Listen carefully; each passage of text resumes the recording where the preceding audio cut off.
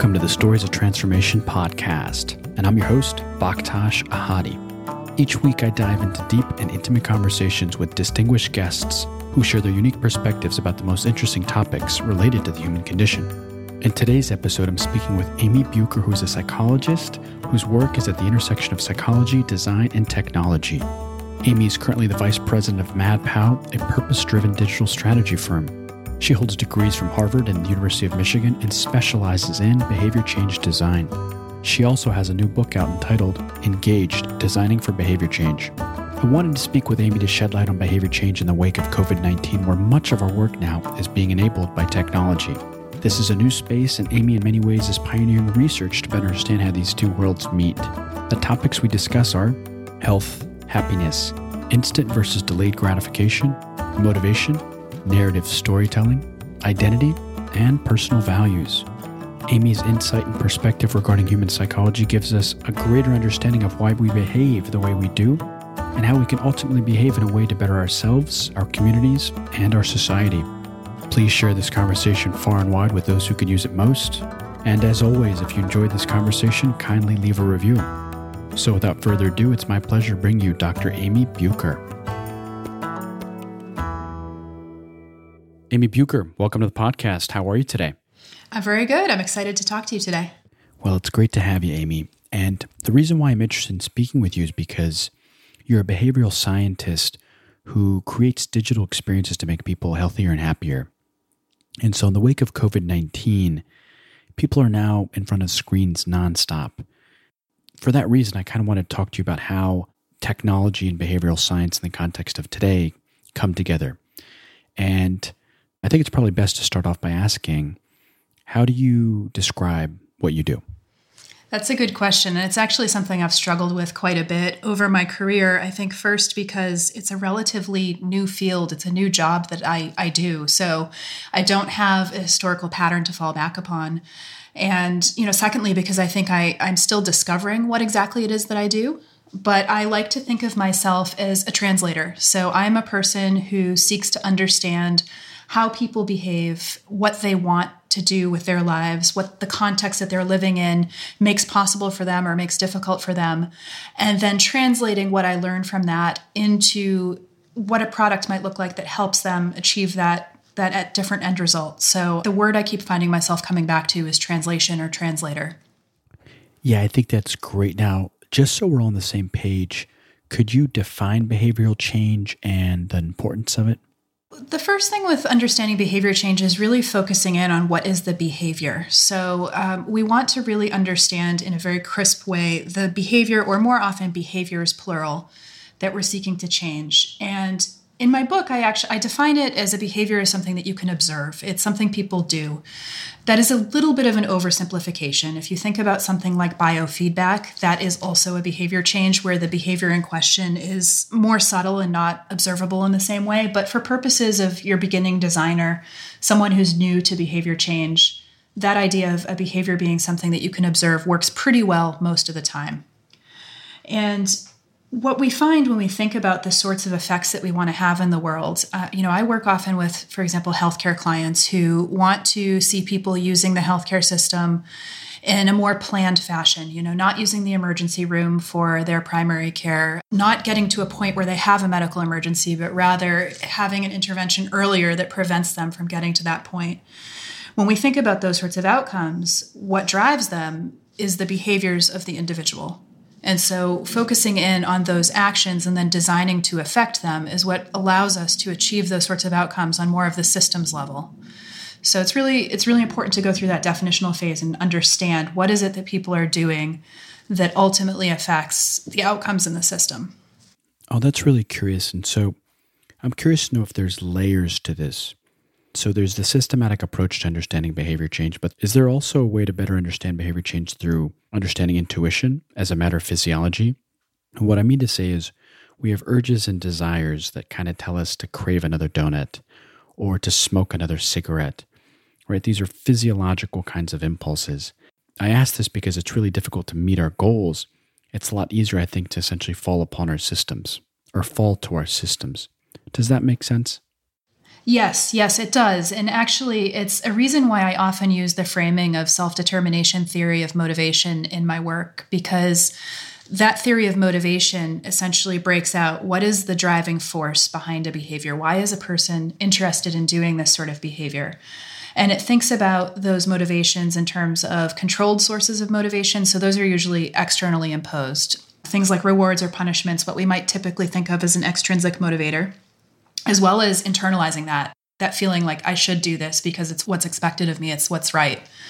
And then we have the more autonomous forms of motivation, which come from within and are really driven by people's goals, their values, their identities, and what's purely pleasurable to them. And so part of what my work as a behavior change designer is to understand, to really unpack that values and goals and identity piece so that I can help people create a narrative framework around their life where they can start to engage in behaviors that are hopefully, good for them. And there's a lot of debate about who gets to say what's good for people, but they are operating more on the sense of, I'm doing this because it supports a goal that I have, as opposed to I'm doing this because I really like the taste of a donut. And that's a great example because a lot of work in healthcare, as you know, has to do with changing the way that people engage in these physical drives like hunger. Oh, that's really interesting. Could you explain what your process is like when you're essentially meeting with clients, meeting with patients, meeting with people you're essentially trying to help? How do you better understand what their sense of identity, their values, and the story that they tell themselves actually is? Yeah, so often for me, the way it looks, we begin all of our projects with our own primary research. So, we'll conduct a literature review, we'll look at how others have approached the problem space, but we also want to talk directly to the people who we are designing for. And if possible, we actually like to include them in the design process through participatory design, so involving them as co-designers of a solution. The tool that I use most often is the one-on-one interview, the in-depth interview, where I take an hour or so to sit down with a person. We can either do it virtually over WebEx, with the camera or without, or we can do it face-to-face. But really taking that time to have a deep conversation with the person, build some rapport, and probe in on the area that we're designing around. And I find that especially as we talk to a large number of people across a project, we're able to really start to understand some themes around what people are looking for in terms of a design that will actually support them in the behavior that we're trying to influence. With the participatory design piece, what's really exciting about that is it helps us get at what we call people's latent needs. So most people have not sat down and done the really focused work of articulating what their values are, what their identity is. I mean, that's a very sort of privileged thing to sit down and spend the time to come up with, an explicit elevator statement of who you are and what your meaning in the world is. But people do have an implicit sense of what's important to them. And so we're able to basically use creative activities to get people to reveal some parts of that, what's important to them and what they're looking for, without forcing them to put it into words which may be difficult or inaccurate for most people. And so I found that it's first of all, it's a really fun research method because, as I mentioned, we use these creative activities. We actually have people craft, we have them do collages, we have them put things into imagery. But it also really lets us see some of those deeper themes where people are expressing something that's essential about themselves that otherwise we wouldn't get at. And ultimately, they have input into our design as well, which I think is a really important way to make sure that people who are different from ourselves as designers see a solution that better reflects their needs. Oh, that's really curious. So let's unpack this idea of latent needs, because I think that's very, very important as it pertains to the human experience, right? So what are the questions that you may ask an individual to better understand what their needs are and what their sense of identity is?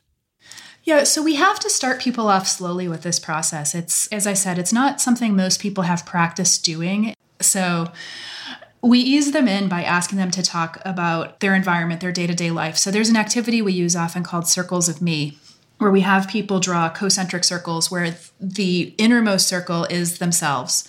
But then the circles around them represent the people and places and institutions that are most influential in their daily life. And so by having them go through this process of listing out these various stakeholders in their personal ecosystem, if you will, and then asking them questions about, how are these people supporting you? How are they influencing your behavior? Where are there gaps where you might not be getting what you need? that eases the way into some of the deeper conversations that we can have later on. We have a whole toolbox of activities that we use, but the one that we usually culminate with that I like a lot and that really helps people get at those latent needs is something we call magic object. So at this point, we've laid the groundwork where we've really talked a lot about the context people are living in and what their needs are, what their environment looks like. We've talked a lot about a specific problem space that's pertinent to the design space we're in. And now we ask people to invent a magic object that would solve whatever that problem space is. And it's really, really interesting because, first of all, people are unbelievably creative. Even the people who tell you off the bat that they are not creative typically come up with ideas that, I would never have thought of. But secondly, you really start to get at some of these latent needs. And so one thing that will always stay with me, one of the first times I used this set of methods, we were asking people about their wellness programs. So, if you have an app, for example, that's going to help you manage your diet and your exercise and your sleep, and we wanted to figure out how do we design a better version of this for this particular audience. And without talking to each other, most of the people in our group came up with some kind of magic object that gave them positive reinforcement. And what we heard by listening to them is that they're really used to being told when they go over their calorie budget, or they don't achieve their step count, or they don't get enough hours of sleep. And they were telling us over the course of the magic object and other activities that there are thousands of small victories over the course of a day that don't get celebrated in a wellness experience.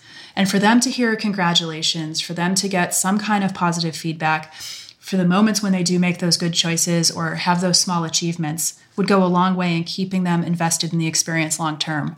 And so the design that we ultimately produced for that client had a big emphasis on positive feedback. And it's something that they've since launched to their audience, and it's doing really well. It's having a high acceptance and satisfaction rate. So I think that was a really important thing that we wouldn't have learned just by asking people, because I don't know that anybody knew that that was a feature that they wanted.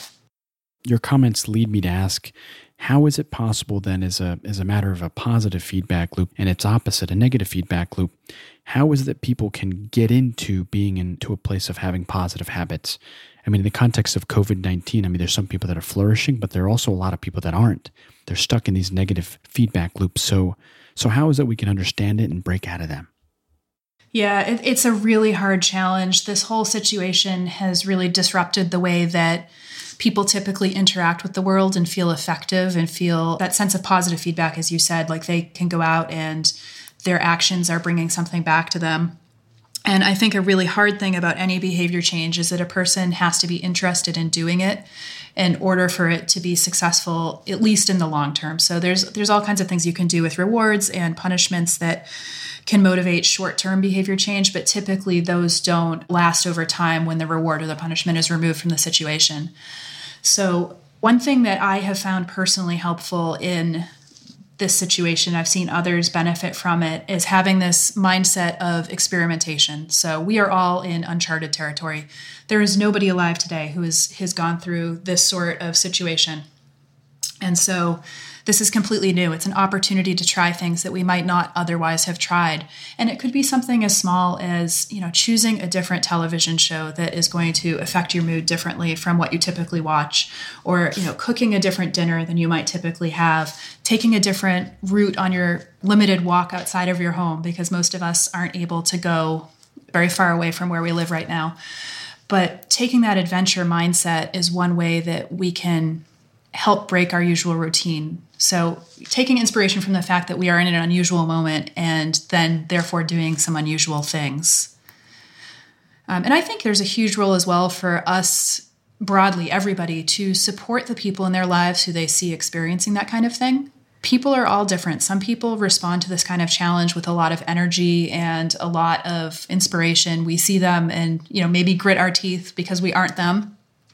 But a lot of us don't take to change and to challenge quite so easily. It's a really, really difficult thing. And I think as friends to each other, as companions in the world, we can take the opportunity to reach out to somebody and offer them some of that positive encouragement. And that is also a way that we can make ourselves feel better, because as human beings, we're always looking for opportunities to make a difference in the world. We want evidence that our actions are making a difference. And so one easy thing that we can all do to make a difference is to reach out to a friend or a family member or a coworker check in on how they're doing, and maybe offer them a little positive reinforcement or a little prompt to, wow, it sounds like you're really having a hard time. Would it help if we got online and talked for a couple minutes? Those sorts of things really, they can help, and they can help push people out of those negative loops into a better equilibrium.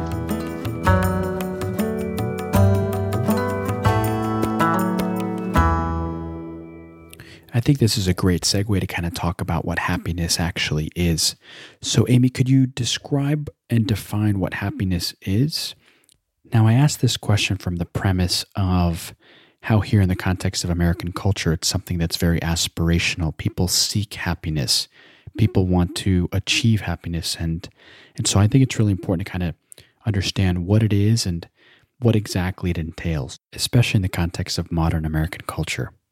Yeah, for me, happiness really means being your authentic self in a way that can thrive in the world around you. And I have been struggling with this recently in the wake of COVID-19 and seeing I know it's coming from a very human place of struggling and not knowing what information to trust and really valuing autonomy. But, in seeing some people behave in a way that puts others at risk, I have struggled a little bit with the idea that happiness is just authenticity, because there very well may be some people whose authentic self is disruptive to the social fabric that they live in.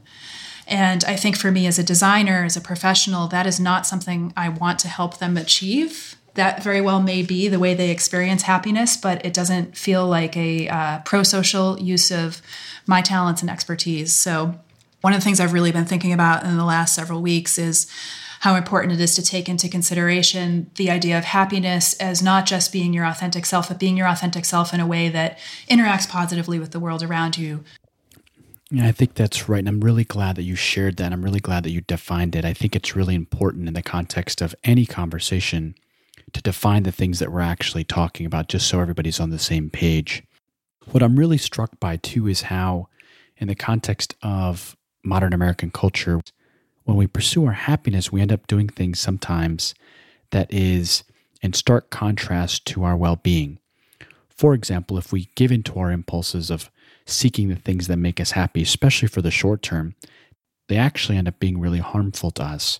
Whether it's eating a donut or not going for a run or staying in bed longer or doing the things that essentially would be good for us, but it's just easier to stay in bed and not do the thing that we're supposed to do. So in your work, do you end up finding that you have to define things for people so that everybody's on the same page in order to cultivate behavior change? Yes. And that's on multiple levels. So, I work as a consultant. I work for a company called MadPow. We are a design and strategy consultancy.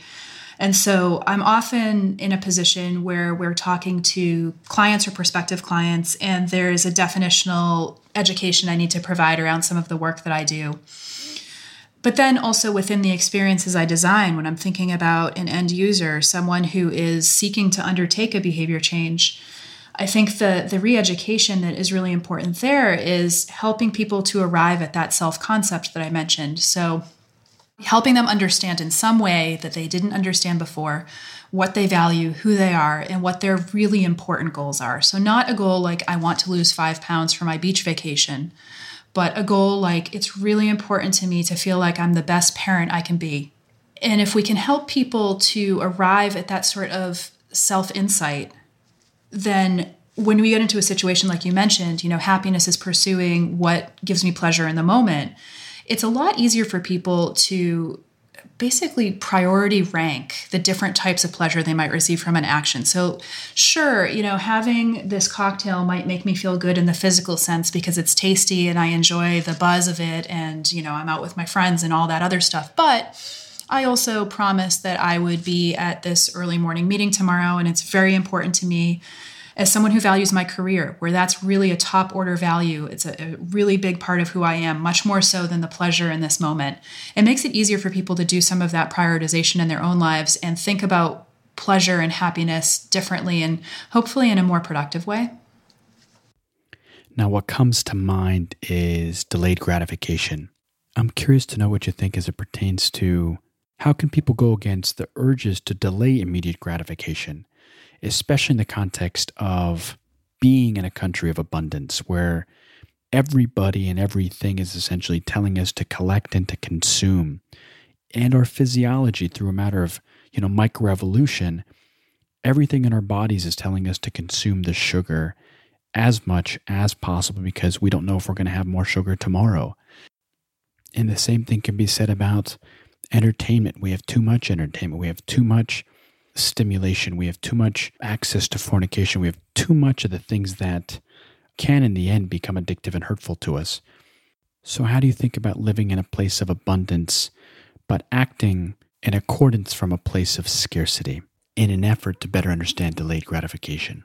Yeah, I actually think this is one of the central challenges of behavior change, at least in the areas where I do my work. So healthcare and financial services are the two primary verticals where I tend to work on projects. So financial services, the work that I do most often is around retirement savings. So how do we get people to prepare earlier in their lives so that they're financially secure when they are older and they're able to, live the life that they want to without financial insecurity? So for many health behavior changes and for that particular financial behavior change, it's really about how do you make sacrifices now for a future self who you don't know. You don't necessarily even have confidence that these changes will be effective, that they'll produce the result you want them to. And we also have this cognitive bias where we tend to think of our future self as like a superhuman version of who we are today. So, I'll be smarter, I'll be better, I can handle that down the road. And of course, we all know just from the experience of being human that the person we are today is like a slightly older version of the person we were a little while ago. So we don't tend to change that dramatically in these time periods.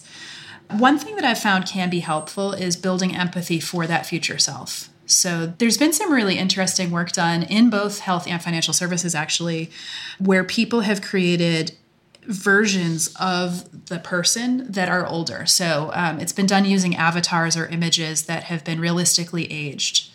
And in both cases, they found that when they showed people realistically aged photos of themselves in the time that they were making some retirement contribution decisions, they made more aggressive savings decisions. So they basically were willing to put more money aside for that future self because it felt much more real when they could see that photo.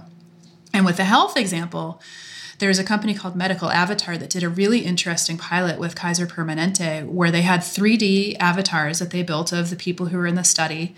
And they showed versions of what they would look like in the future depending on different behavior changes the person made. So you could use a little slider and select, okay, I'm going to eat only nachos from now on and, smoke a pack of cigarettes a day versus the opposite and see how that affected the physical appearance of the avatar. And again, they found that people who were able to do this, experience this, ultimately, I think it was weight loss was their dependent variable in that particular study, but they ultimately moved forward with the healthier choices as a result of having that empathy for their future self. Oh, that's really curious. So would it be helpful to kind of talk about what empathy is and actually where empathy comes from as a matter of our emotions and how humans essentially think about empathy? Yeah, so we are built with empathy, and there's a couple of different flavors of it. So there's been some debate about is empathy good, is empathy bad? And certainly I think we're limited in how much empathy we can experience at any time, because if we become emotionally involved in all of the problems in the world, it's just too much for a person to take on. There's no room for action when you have so much feeling involved. But, I always think of it as having both a cognitive and an emotional component, where the cognitive component is really understanding another person's perspective and situation. I do think of the cognitive component of empathy as coming from a place of kindness. So you're giving a generous interpretation to a person of what their situation is and how it influences their behavior. And then the emotional empathy is really feeling the emotions that that person might be feeling. It's taking on some of those same feelings that they may have. And evolutionary psychologists would tell you that empathy comes from a need to protect our genes. So a lot of the empathy research, especially coming out of evolutionary psychology, but it really looks at protecting your kin group above all others. And so I don't know if you knew this, but I actually did some research on empathy in grad school. I have a few publications on empathy. And one of the things that we did in our research that proved to be pretty effective is actually having people watch clips from movies where there was a very emotionally charged scene and then write a short reflection about what that character might have been feeling. And I know this dates myself a little bit, but the movie we used quite often was Joy Luck Club. And we chose it specifically because it has Asian characters. And we were doing our research with non-Asian people. And we wanted to see if we could build empathy across racial lines.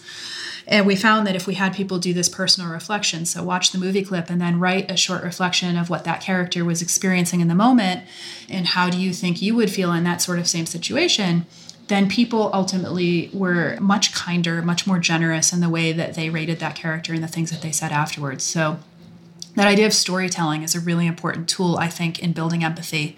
And it's one of the reasons, too, why we do so much primary research when we are doing a design project, because we want to have the empathy ourselves for our users, for the people we're designing for. And the easiest way to build that is to sit down with them and hear their stories and see their faces. I really like that. So I once did an experiment. You may actually implement this experiment in your work, where I was part of a group and the team leaders of this group had everybody in the group sit directly across from another person, quite literally maybe 6-7 inches apart. And we weren't supposed to do anything except stare at each other. And what's really interesting about that experience is it's deeply uncomfortable. It's deeply uncomfortable to stare at somebody you don't know in their eyes and in their face for more than 5, even 10 seconds. But we had to do it for a minute our first time around. And it really evoked a lot of emotion to the point where some people even broke down and cried. And then we essentially escalated it to 4 minutes and then 10 minutes. And obviously this exercise becomes easier. But what's interesting about this and what it really showed me is that people aren't used to staring at other people. They aren't used to being vulnerable to somebody else to that long of an extent where somebody can actually see all the pores in their face. They can see the emotions resting in their face. They can see how their eyes essentially are carrying and or seeing the world physically. And so I'm wondering if we can kind of talk about that for a second. Like, why is that so difficult in the research that you've done? And, what does it say about who we are as human beings? Yeah, I think it comes back a little bit to the fact that we are built to be self-protective. You even mentioned some of the primal urges we have around food and reacting to scarcity. And I think similarly, emotionally, we have our primary instinct is to protect ourselves rather than to make ourselves vulnerable to other people. It's really interesting if you've heard of the fundamental attribution error. So behavioral economics, the whole basis of it basically is we have two competing systems in our brains. One is the sort of emotional reflexive system that it's our gut instinct and it's fast and it dictates the way we respond to a situation. And then our cognitive system kicks in just slightly later and tries to backfill. It tries to pull together the logical reasons why that emotional reaction is correct. But the cognitive system has a whole series of predictable errors, and those errors spring out of some of those kinds of primal urges. One of them is called the fundamental attribution error, and it is this idea that if I do something, I'm doing it because of the situation. I looked at the evidence and I made a decision that this was the right thing to do, and it's the best I can do given everything that's going on. But other people's actions, those are due to something about that person. So if they do something that I find unpleasant, it's because they're selfish or they're a jerk. When you sit down and you are face to face with somebody that close, even without the exchange of words, it becomes so much more difficult to maintain those errors that ultimately do serve some self-protective properties. So, it's a lot easier for me to move through the world and not feel vulnerable myself if I can tell myself that when you're upset with me or you're short with me, it's because of something about you and not because I may have done something wrong. It's a really hard set of tendencies to overcome. That's fascinating. Not only is it really hard for one to overcome them because we've been evolutionarily designed to become this way through the years, but also, too, just to be aware of it. Quite literally, the awareness of that thinking of ourselves is the first step. And so as you're talking about this, Amy, the first thing that comes to my mind, which I learned, because I'm really curious about the human condition, what it means to be human. And the one thing that I learned that really speaks to what you're talking about that was transformational in my thinking about other people is human beings are not rational creatures, they're rationalizing creatures. And I think that speaks to your fundamental attribution error, right? Yes, absolutely. I think that's absolutely true. And I also think, as you say that is exactly the characteristic that I try to exploit in my work oftentimes with the exercise of having people think about what's important to them. Because just having them do that sometimes is enough to have people start to do that rationalization and think on their own, like, oh, I say that it's really important to me to be a particular type of person, but some of these behaviors I'm engaging in don't support that. So I should reconsider. Mm-hmm. Now, that's great because that leads me to question, how is it that you can, in your work, how is it that you map or you're able to kind of help people map their fundamental values and their notions of identity and their narrative of themselves, the story in which they tell themselves, and then the desired action, right? Like, how do you map? How does that work? Yeah. So, first you have to get people to arrive at that sense of who they are. And there's all kinds of tools out there you can do. There's a survey that I really like called the Values in Action Character Strength Survey. It's online. It's free to take. And one of the creators of it was a mentor of mine when I was in grad school. So I have a sort of personal connection to it. But he was a co-primary investigator of a 3-year longitudinal study where they surveyed thousands of people, came up with 24 core character values that people might have.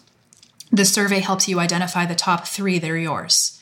And I found that it's really resonant for me when I take it. Sense of adventure, sense of learning is a top one for me. And that just felt like such a lightning bolt when I saw it, because I think about my career and my personal life, and that really defines the things that I value most. And it's been really helpful to me, even now navigating the COVID aftermath, thinking about that sense of adventure. So that's one tool that I would recommend people try. There's also all kinds of different storytelling and creative exercises you can lead people through. Vic Strecker is the co-founder of a company I worked for, Health Media, that was acquired by Johnson & Johnson. And now he is the CEO of a new company called Kumanu. And his whole thing is helping people do this, tell their own story. And so he's got this whole series of really creative exercises, like writing yourself a birthday card on your 100th birthday. And, what are you going to put in that card? What is your story going to look like when you're 100 years old? That gives you some real insights into what's important to you, because you're not going to include something there that's frivolous. It's sort of a less morbid variation on the, nobody on their deathbed says they wish they worked more hours. Mm-hmm. And then, there's things about what would your superpowers be if you were a superhero. That also gives you some insight into what you value and what you most want to do in the world if reality weren't a constraint. So the first step is to lead people through that, to give them a set of tools that might work for them so that they can grasp onto at least some nugget of who they are and what's important to them. Yeah. So I have to ask 2 questions back to back. Like, what was the catalyst for you wanting to be in this work? And then as you work in this space of better understanding human behavior, how has that transformed you in your own behaviors? The catalyst, I kind of stumbled into psychology, but I think that it made sense given what I was interested in. So I love to read to this day. It's my primary hobby. I love to read fiction particularly. And I think it comes from a real interest in other people and other lives. Like I enjoy experiencing empathy, and I enjoy learning about worlds that I can't be a part of. I am who I am. I'll never be anybody else. So anyone else's experience to me is always really interesting, just because it's different from my own. And so I wanted to study English in college, but I really quickly learned that when you make your passion the subject, it was taking the pleasure out of reading for me. And I found myself in tears talking to my college roommate. The form to declare my major was due the next day. And the only thing I knew was I could not put English. But of course, that's the only type of class I had taken. And she suggested I try psychology. So it was a real leap of faith to put that on the form and then, take my first psychology classes as a psychology major. And I learned very quickly that it was just a different way to explore other people's worlds. It was a different toolkit, a science-based toolkit, to have that same experience of building empathy, understanding other people's contexts.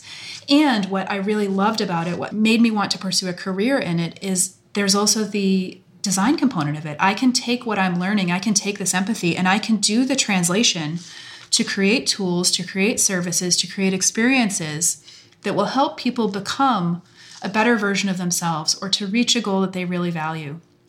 So that to me, I just remember some of my college and graduate school years as being doors opening, seeing the promise that these tools and these techniques had for actually doing something in the world. And a lot of my career experiences that have been most enjoyable have been because they have shown me some of these opportunities that exist for someone with my skill set and my training to actually help people. That's great. I love that. I love the fact that the catalyst for this type of work that you're doing now really started by wanting to explore different perspectives of other people's experiences. So does that mean you do a lot of storytelling in the context of your own work? Yeah, I do actually. So I was originally trained more as a quantitative researcher, but in grad school, I started to transition to a qualitative toolkit. And so primarily now I do use storytelling, whether it's having people tell me stories through the interviews or, when they do something like participatory design, they are essentially telling a story about their lives and their dreams. So qualitative research is certainly what I lean on most heavily now. And I think that it provides the most value for the type of work that I do. So I'd like to take this opportunity, Amy, and have you tell us about your new book. It just came out in March, right? Yes. Fabulous timing.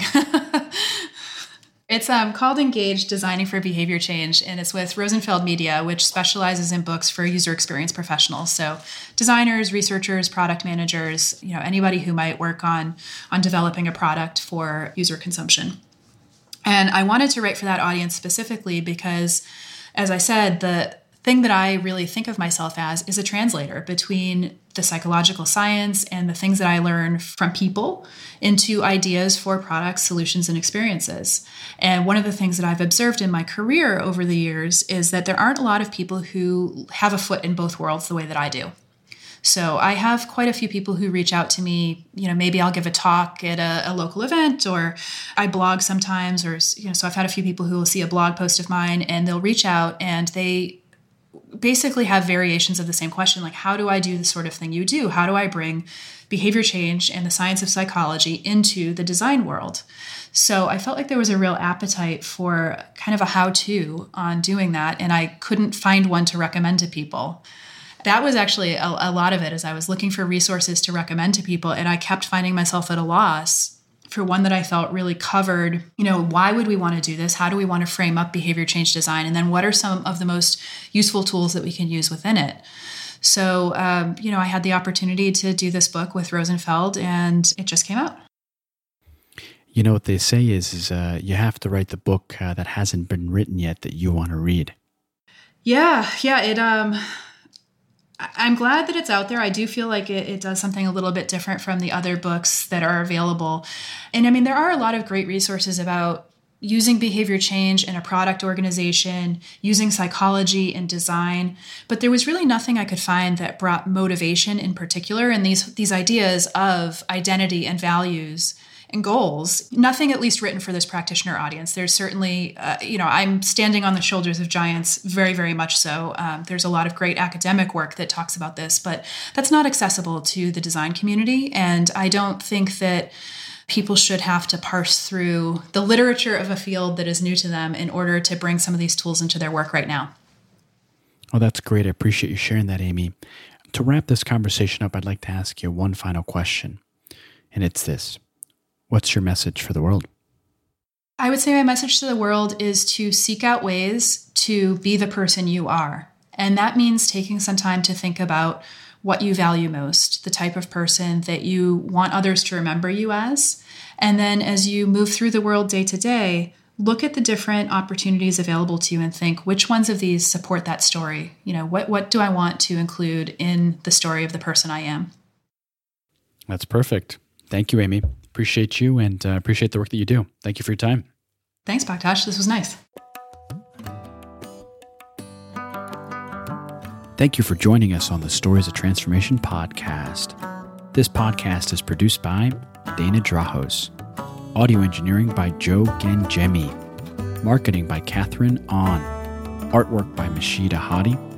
And theme music by Qais Esor. If you love Stories of Transformation, you can help more people find us by leaving a review and sharing the episodes far and wide. We're grateful for all your support. And on behalf of the Stories of Transformation team, I'd like to say thank you. Okay, see you next time.